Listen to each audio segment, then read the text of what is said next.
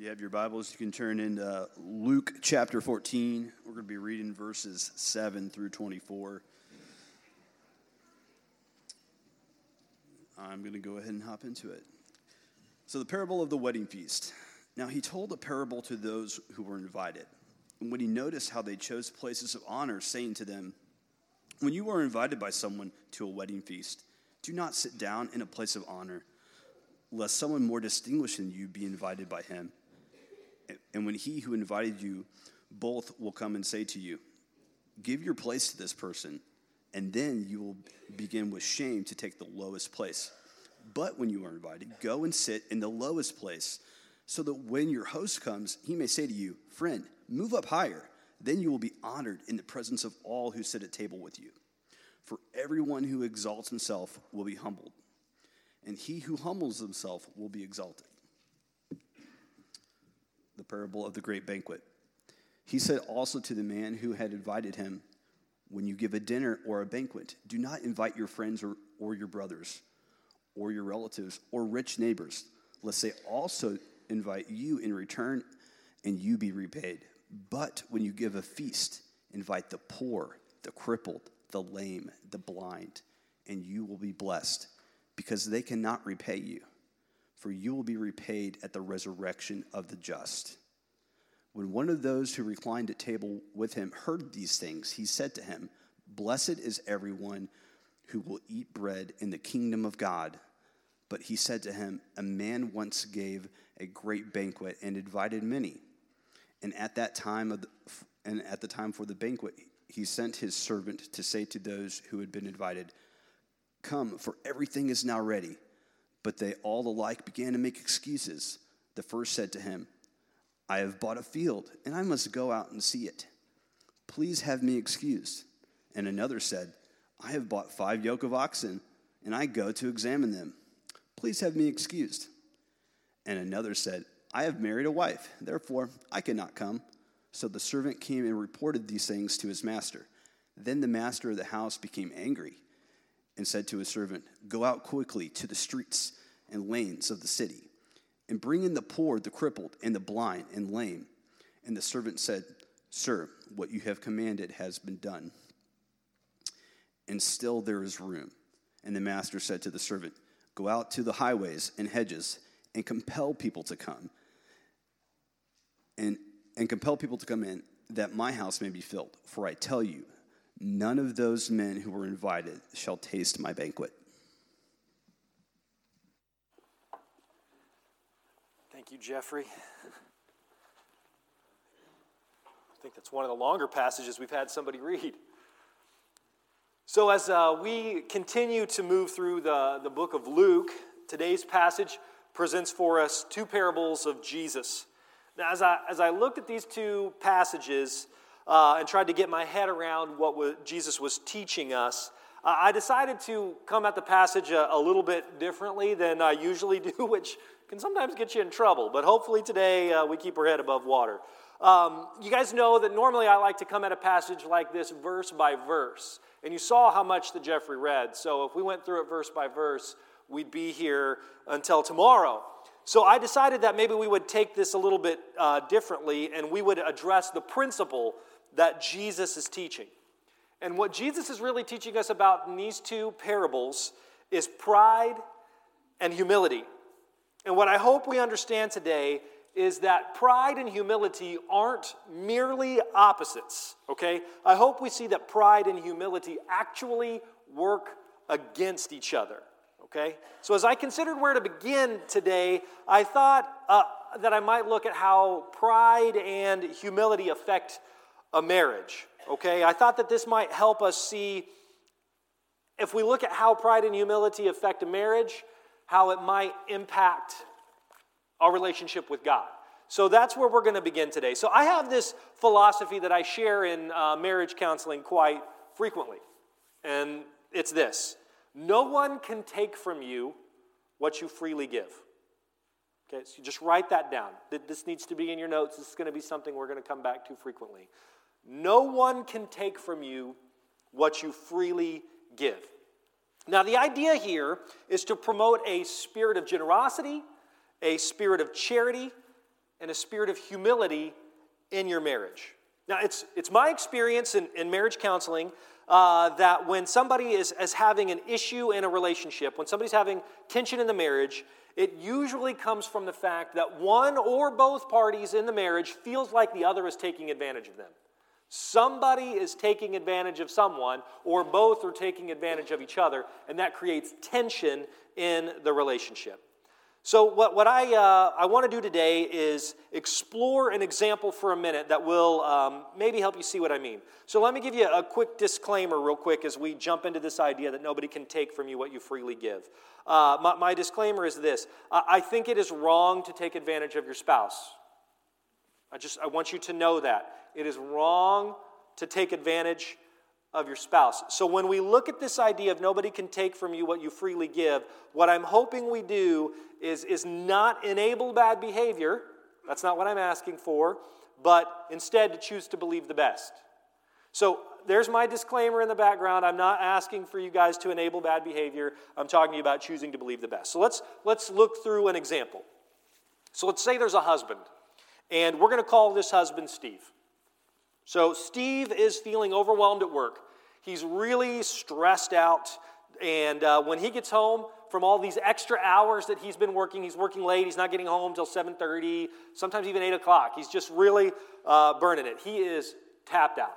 He is just toast from all these hours. And when he comes home, he checks out and says, I don't have anything left in the tank. I am no longer putting in any effort. I'm checking out because I've earned it. Okay? Now his wife, let's call her Jane. Jane is feeling lonely and neglected because, frankly, her husband works late all the time and she gets home from her job and there's nobody there for hours. So she decides, all right, if he's going to be gone, he's not going to be around, then I'm going to do something for myself. So she decides she's going to start making coffee dates for after work with some friends, or maybe she's going to take a class or exercise, or I don't know, go to a Bible study. The point is, she says, I'm going to use this time for myself. I'm home anyway. But what started to happen is when Steve got home, sometimes Jane still wasn't back from whatever she was doing. So he began to feel disappointed. So he decided that he would start asking her to do stuff that would tie up her afternoon and evening so that she would be home whenever he got home. And this created a sense of resentment in the relationship. You can just imagine how this goes. Steve actually becomes quite controlling, not letting his wife do what she wants. And then you know what Jane decides? Jane decides, you know what, he's taking advantage of me. I do all this stuff for the house, so I'm just going to quit doing it. I'm going to quit doing it so he can begin to appreciate all that I've done for him. Do you see how this is a recipe for disaster? Okay, we have two people who are in need, and both of them begin to take from the other to satisfy their own desires. In this little example, we have two people headed for disaster. And as each of them begin to take, what we see is demands become the norm. And once we begin to demand from each other, we are in trouble. Since every action and every kind word is demanded, no one can freely give anything to the other as a gift. And since every action and every kind word is fought for, then those actions and kind words can't be received as genuine. All kindness and expressions of affection are perceived with suspicion. The operating assumption in this relationship is that the other is just looking out for themselves. So let's go back to where we started in this little example, and that's the idea that no one can take what's freely given. So if only Steve would just see his job as a gift to his family, as an opportunity to provide for them.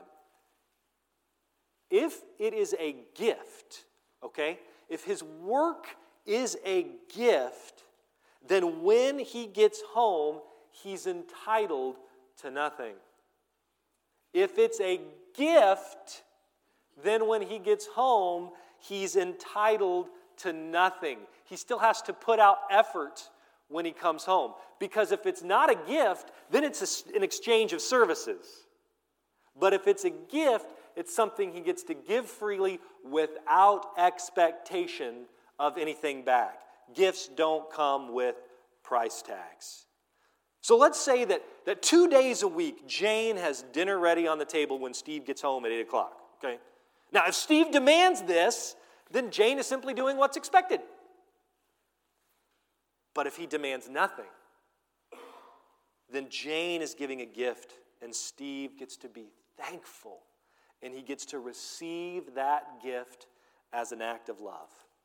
Similarly, if Jane can view the late hours as a gift to the family, then her heart can pivot from resenting the job to appreciating Steve's sacrifice. With that frame of mind, the job isn't taking from her. Her husband is giving his time and energy to meet the needs of the home. Now, Jane may still choose to fill her time with things that she values, but she gets to receive that time as a gift rather than as her chance to take back what her husband's job has taken from her. Now, guys, I'm well aware that every single analogy breaks down.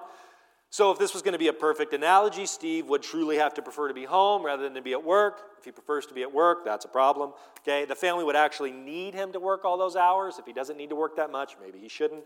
Okay, so you can poke holes in this all you want to. I get it. Okay, so what's my goal here? My goal is to illustrate a point. This is where I need you guys to really listen in. The second you demand something, or the moment that you begin to take what you feel entitled to, you remove the opportunity to be grateful for what is received, and you rob the other person from the opportunity to give what you need as a gift. Let me say that again. The second you demand something, or the moment you begin to take what you feel you're entitled to, you remove the opportunity to be grateful for what you receive, and you rob the other person from the opportunity to give what you need as a gift. This is a recipe for indifference and discontent. Now, this whole scenario that I've described for you is centered on a view of the world that says you should get what you want, even if it's at the expense of others. Okay, the worldview behind this type of scenario that I've described for you is a worldview that says you should get what you desire, even if it's at the expense of others. Now, do you know what we call this kind of mindset? The Bible calls it pride. We are being prideful if we are seeking to get what we desire at the expense of others. I'm going to say it one more time and you can write it down. We are being prideful if we are seeking to get what we desire at the expense of others. This is not at all a recipe for the love of Christ. If we want to love the way Christ loved us, this is not the direction we could go. So before we get into the text of Luke, which I promise we are going to get into here in just a minute, okay? I want to read one of my favorite passages. And guys, I read this passage all the time, probably more than any other passage that I read here, because I love to see the parallel between the way that Jesus loves us. And I guess it's a contrast, actually. I love to see the way that we contrast selfishness against the selfless love of Christ. So let's look at the selfless love of Christ that we're commanded to have for each other. Philippians 2, verses 1 through 5. So, if there is any encouragement in Christ, any comfort from love, any participation in the Spirit, any affection and sympathy, complete my joy by being of the same mind, having the same love, being in full accord and one mind. Now, all this is talking about unity in the body of Christ as we model the love of Christ. Verse 3, how does Christ love? Do nothing from selfish ambition or conceit, but in humility count others more significant than yourselves. I want you to look at that part right there. In humility, count others more significant than yourselves. What's the definition of pride that I gave you? Pride is seeking to get what you desire at the expense of others. And what do we see the model of Christ in humility? Right here in verse 3, do nothing from selfish ambition or conceit, but in humility can count others more significant than yourselves. Verse 4, let each of you look not only to his own interests, but also to the interests of others, having this mind among yourself, which is yours in Christ Jesus. So, how does this passage tell us to love each other? It says that real love looks to the needs of others first. Real love sees others as better than ourselves. Real love is loving as Christ loved us, who, as the passage continues, says that Jesus stepped out of heaven, emptied himself, and clothed himself in humanity. Why? So that he could die in our place. Whose interests was he looking out for? Ours. You see, it all comes back to humility.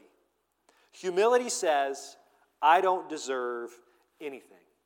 Humility puts itself last. Humility puts itself in a position to receive gifts with grace and with gratitude. Now, with this kind of setting over us, let's begin to move in to Luke. Our passage in Luke 14 exposes two opportunities for us. We have the opportunity to receive Christ's invitation with humility, or we have the opportunity to reject Christ's invitation in our pride. In essence, our passage will give us a way to live, humility, and a way not to live, pride. Now, Jeffrey read for us verses 7 through 24, and we get these two parables. There's the parable of the wedding feast, verse 7 through 11, and the parable of the great banquet in verses 12 through 24. But honestly, if we're going to understand these two parables, we need to take a step back to where we were in chapter 13. We need to look at the end of 13 and the beginning of 14 to really understand what these two parables are all about. So let's see if we can get our grasp on the setting. We'll move through this very quickly. So if you look at the end of chapter 13, there are a few rather odd verses here, verses that we don't talk about very often, that I think a lot of us aren't familiar with. And what we see in these few verses is that a few of the Pharisees actually give Jesus a warning that Herod Antipas wants to kill Jesus. So they come and they give him this warning. Now remember, we've talked about this over the last several weeks, that Jesus' eyes were on Jerusalem. He's not there yet, but he's on his way to Jerusalem. So he's not in Jerusalem yet, but he's on his way there. So as they give him this warning, Jesus assures the people that he's fine, and then in kind of a part ironic and yet part serious way, Jesus basically says, I can't die till I'm in Jerusalem anyway. Okay? And then he goes on and he explains this. Jesus says that the leaders of Israel in Jerusalem have always wanted to kill those who have been sent by God. This is not new. The leaders of the Jews in Jerusalem have always wanted to kill those people who were sent by God. So Jesus then makes the point that he wants to care for his people. He wants to lead Jerusalem and the people of God into the kingdom of God. But they are obstinate, and guess what? They are prideful. They are obstinate and prideful, and they can't see the truth. And the simple fact remains that the leaders in Jerusalem have always wanted to kill the people who declare the truth of God. So what we see in this little passage is that Jesus condemns the pride of Jerusalem, who would rather kill the prophets than admit that they were wrong. Okay, so that's what Jesus is doing. He's condemning the pride of Jerusalem, who would rather kill the prophets than admit they were wrong. From there, we move into the beginning of chapter 14. And this sets the setting for the two parables where the parables are told. And Jesus is invited over to one of the Pharisees' house for dinner. And I suppose this is an honor, but also it's a trap. The goal here is to trick Jesus into saying something that will get him in trouble, or do something that will get him in trouble. So they're at this meal, and this meal is held on the Sabbath. And they also invited a sick man to this dinner. And the question is, will Jesus heal this guy on the Sabbath? Guess what?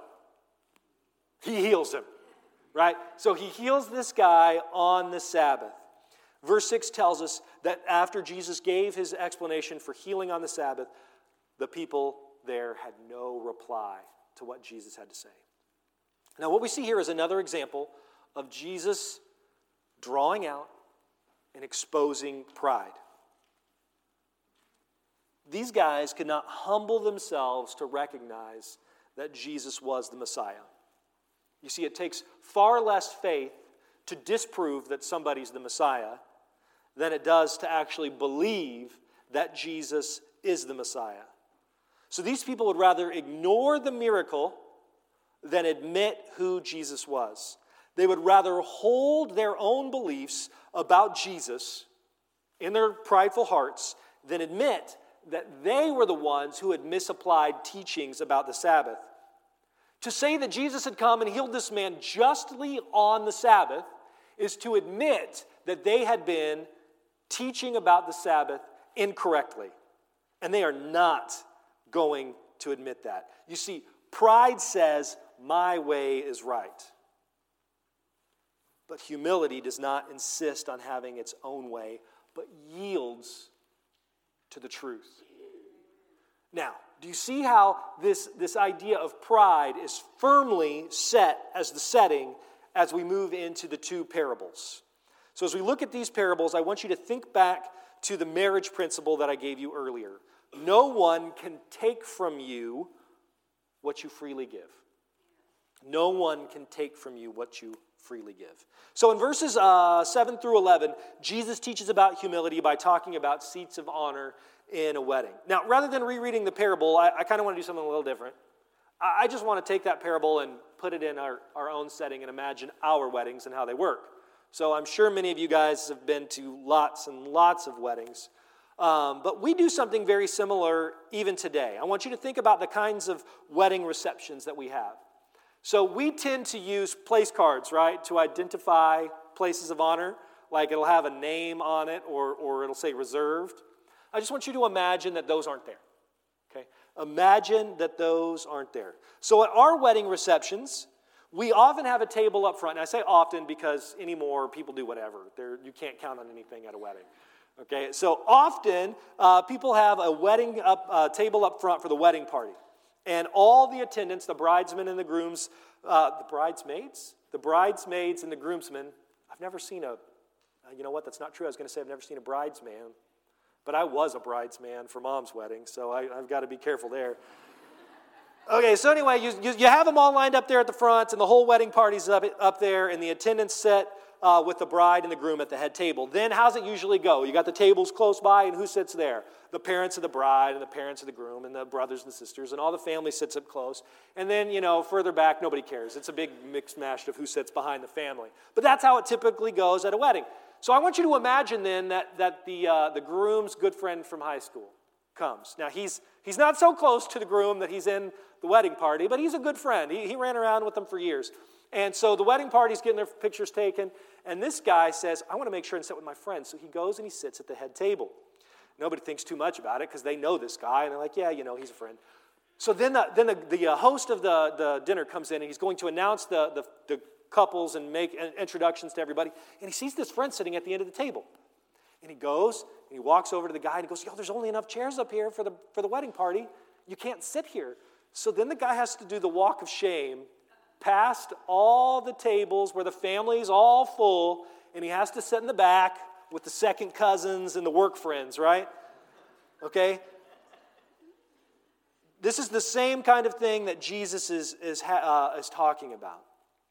If this friend would have just sat in the back from the beginning, once they're all introduced, they'd look around and they'd say, hey, where's our friend? And they'd go grab a chair and probably bring him up front. But instead, this guy has to do the walk of shame all the way to the back. Jesus ends the parable with verse 11. He says, for everyone who exalts himself will be humbled, and he who humbles himself will be exalted. Jesus uses this parable here to show us somebody who takes what he's desired. This friend takes the spot of honor at the head table. And if he would have kept that spot, he would have taken the seat of one of the groomsmen. He would have taken what didn't belong to him. This is a person who thinks more highly of himself than he should.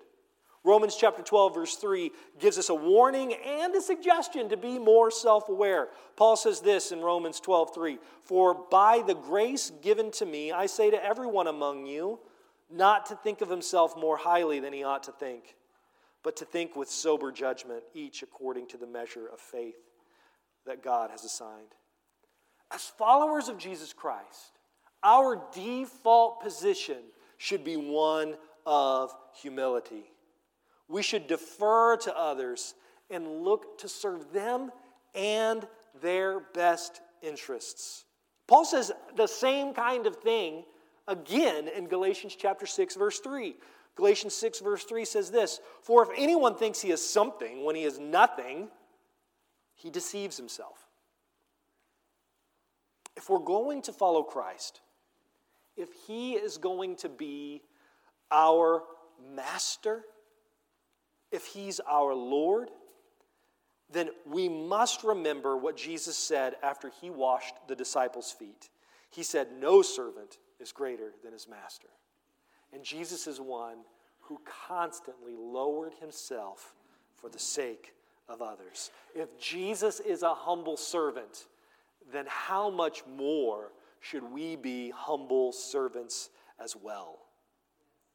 We must remember that we have no right to claim or demand anything in the kingdom of God.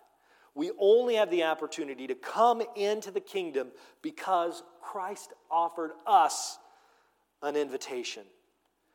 The kingdom of God is never taken. The kingdom of God can only be received. So in humility, joyfully sit at the lower table. We need to come to Christ and into his kingdom with great humility.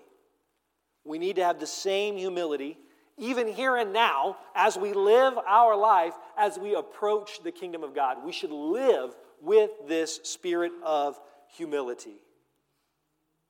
Now, from this idea of taking the lower seat, of waiting to be exalted, Jesus pivots right into the next parable. So from here, we see that what he says is that pride gets in the way of receiving the gift that God has offered to us. Pride gets in the way of receiving the gift that Christ offers to us.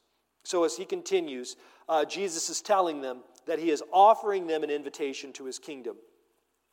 And he says there that they could never repay it. Invite those who, when you invite them, could never repay. The thing is that to these he was talking to in their pride, okay, not only do these guys think that they can repay the invitation, we're going to see that Jesus says that they refuse the invitation altogether. Pride has an elevated sense of self that says, I can probably pay this back. I could invite them over. I could do the same thing for them that they've done for me. Okay? And yet, at the same time, pride also says, you know what? This is nothing special. I've got better things to do. So let's go ahead and jump into the meat of the parable that starts, and I am going to read this one, starting in verse 15 through 24, and let's unpack what's there. Luke 14, 15 through 24. When one of those who reclined at the table with him heard these things, he said to him, "Blessed is everyone who will eat bread in the kingdom of God." But he said to him, "A man once gave a great banquet and invited many. And at the time for the banquet, he sent his servant to say to those who had been invited, 'Come, for everything is now ready.' But they all alike began to make excuses. The first said to him, 'I have bought a field, and I must go out and see it. Please have me excused.' And another said, 'I have bought 5 yoke of oxen, and I go to examine them. Please have me excused.' And another said, 'I have married a wife, and therefore I cannot come.' So the servant came and reported these things to his master. Then the master of the house became angry and said to his servant, 'Go out to the streets and the lanes of the city, and bring in the poor and the crippled and the blind and the lame.' And the servant said, 'Sir, what you command has been done, and still there is room.' And the master said to the servant, 'Go out to the highways and the hedges and compel people to come in, that my house may be filled. For I tell you, none of those men who were invited shall taste my banquet.'" So a person at the dinner with Jesus makes a statement. And Jesus doesn't disagree with this statement. Rather, Jesus uses this parable that we just read to put that statement in the context of the conflict between pride and the kingdom of God.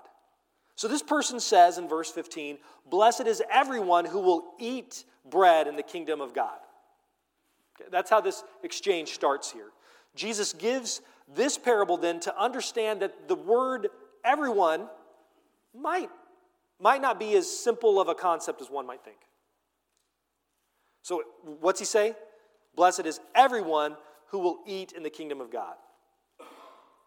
Well, what do you mean by everyone? And so Jesus begins to tell this parable. And we see him tell the parable again in a banquet setting. And I think that's fitting because where is Jesus? He's having a meal with the Pharisee. They're all sitting around. So one meal parable followed by another meal parable. All right, so there's this banquet. And the master sends out invitations to many. And verse 18 says, but they all alike began to make excuses. Now, if we wanted to, we could probably spend the next 30 minutes breaking down these three excuses that are given, and we could probably find some symbolism that would be important and relevant to our lives. I'm sure we could do that, okay? But I don't think that those excuses really matter that much. What we need to see is they refused the invitation. So Jesus is telling those in his presence that God has made a great banquet. And I think what we're supposed to see is that God has made this great banquet for his people. That he has made this great banquet for the Jews, including the Jews in Jerusalem, the same Jews that want to kill him. Okay? I think this is a drawback all the way to the end of chapter 13. And somehow, these people, in their pride, made excuses to not come. They denied an invitation into the kingdom. So sure, everyone who eats bread in the kingdom is blessed, but you actually have to come to the dinner, right? So they've been invited, but they say no. So Jesus isn't necessarily arguing with this guy, blessed are those who eat bread in the kingdom of God. Jesus is like, sure, yeah, I've invited you, and you've not come. I've invited you, and in your pride, you've made excuses. You had an opportunity, but you had something better to do. You had to go and wash your hair, or I don't know, whatever it could be, right?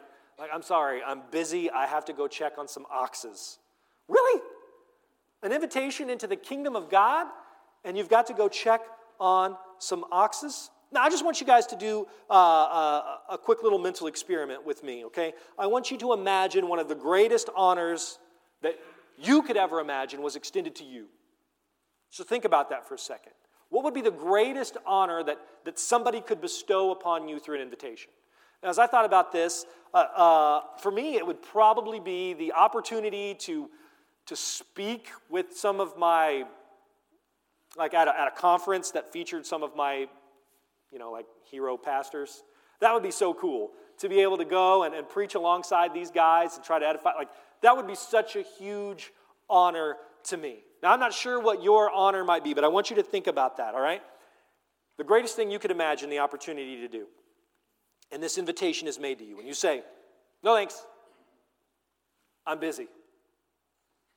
No thanks, I got stuff to do.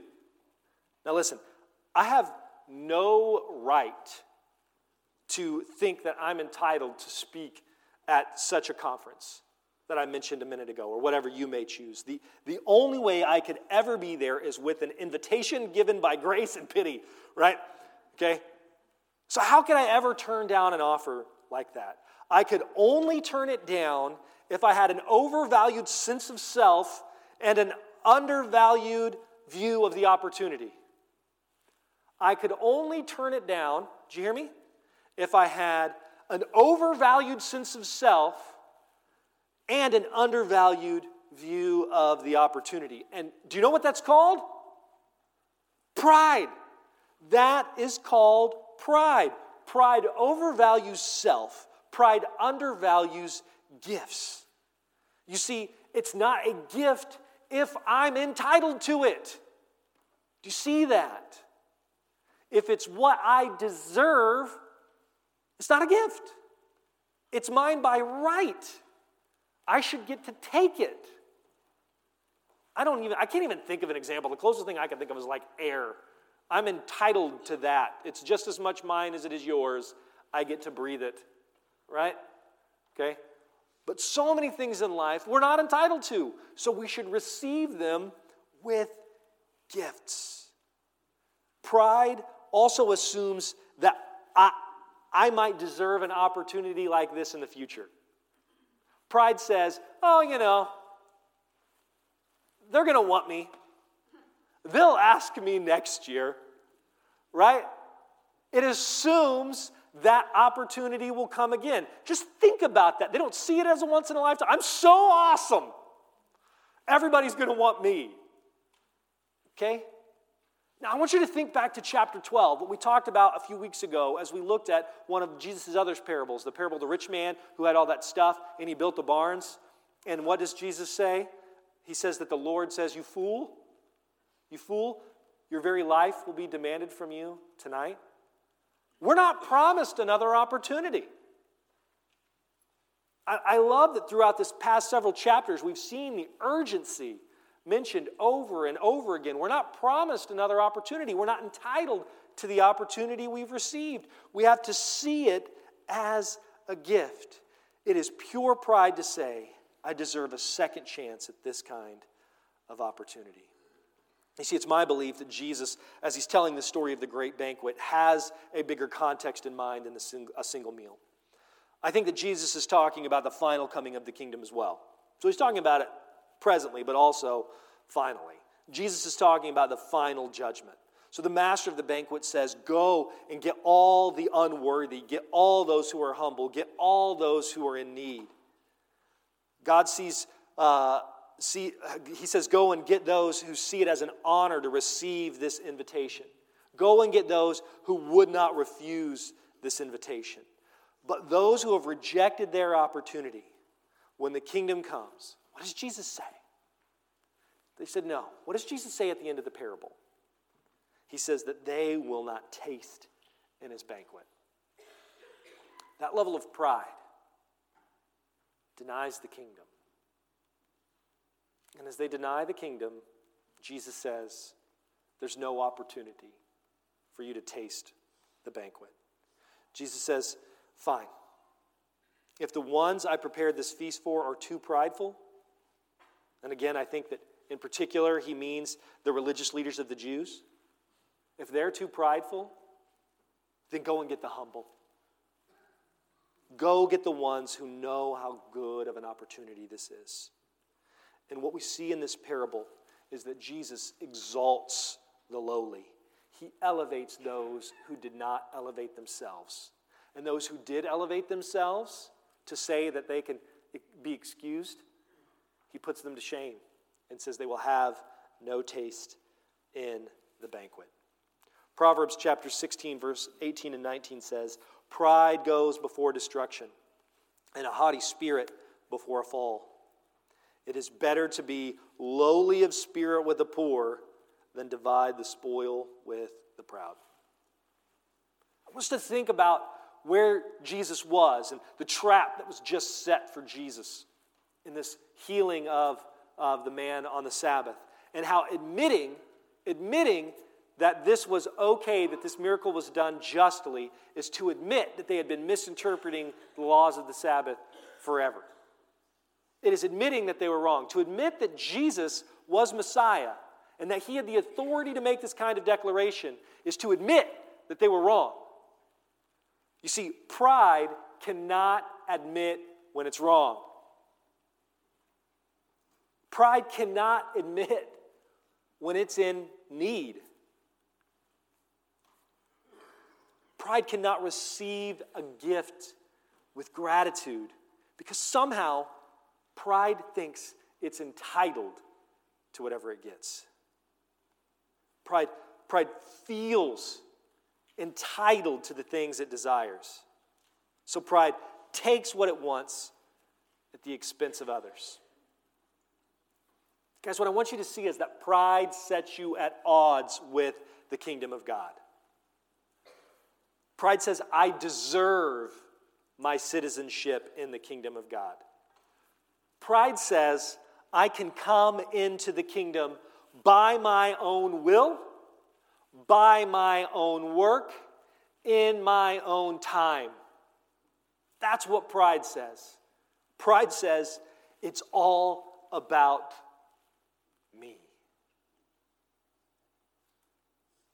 But humility is quick to recognize just how great its need is. Because it sees its need as great and its inability to achieve anything on its own, it receives whatever it gets with thanksgiving. Because humility knows it doesn't deserve it. It gets to be a gift. Do you see that? When you're not entitled to it, when you get it, it's a gift. And when we get a gift we're not entitled to, what does that promote in us? A spirit of gratitude and thanksgiving, or it should. When we receive what we don't deserve, we have to recognize I don't deserve this in order for us to be thankful and praise God for what He has given. And I started out today's message by drawing out a principle that I teach in marriage counseling, and that's that no one can take from you what you freely give. Okay, no one can take from you what you freely give. Church, the kingdom of God is not something you can pry out of God's hands. He freely gave it through the price of His very own Son. Romans chapter 6, verse 23 says, "For the wages of sin is death, but what? The free gift of God is eternal life in Christ Jesus." The free gift of God.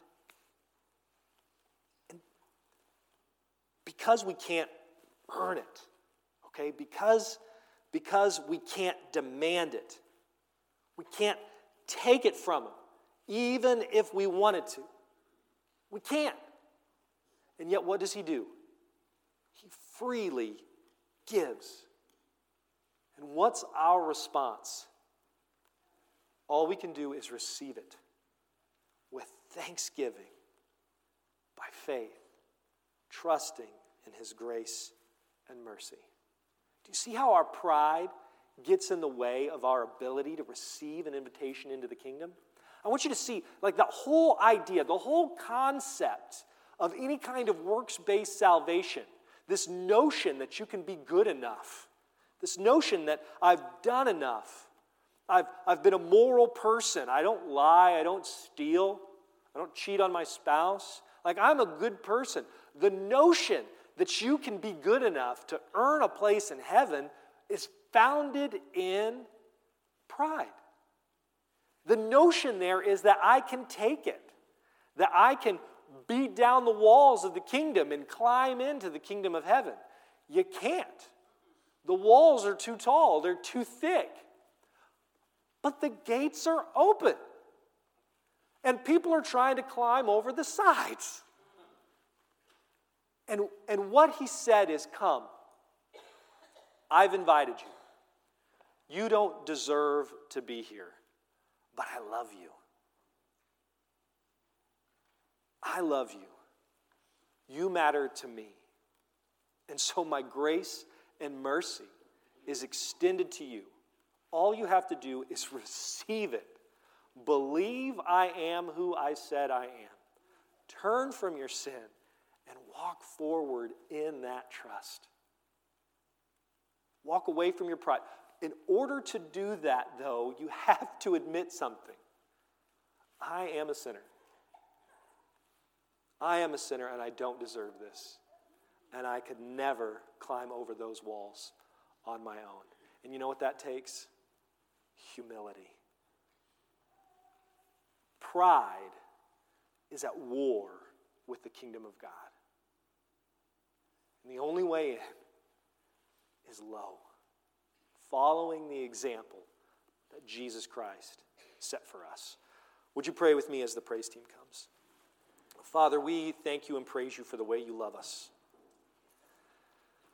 That you set the example for us. There is nothing we could ever do to repay you for your love, so all we can do is say thank you and receive it.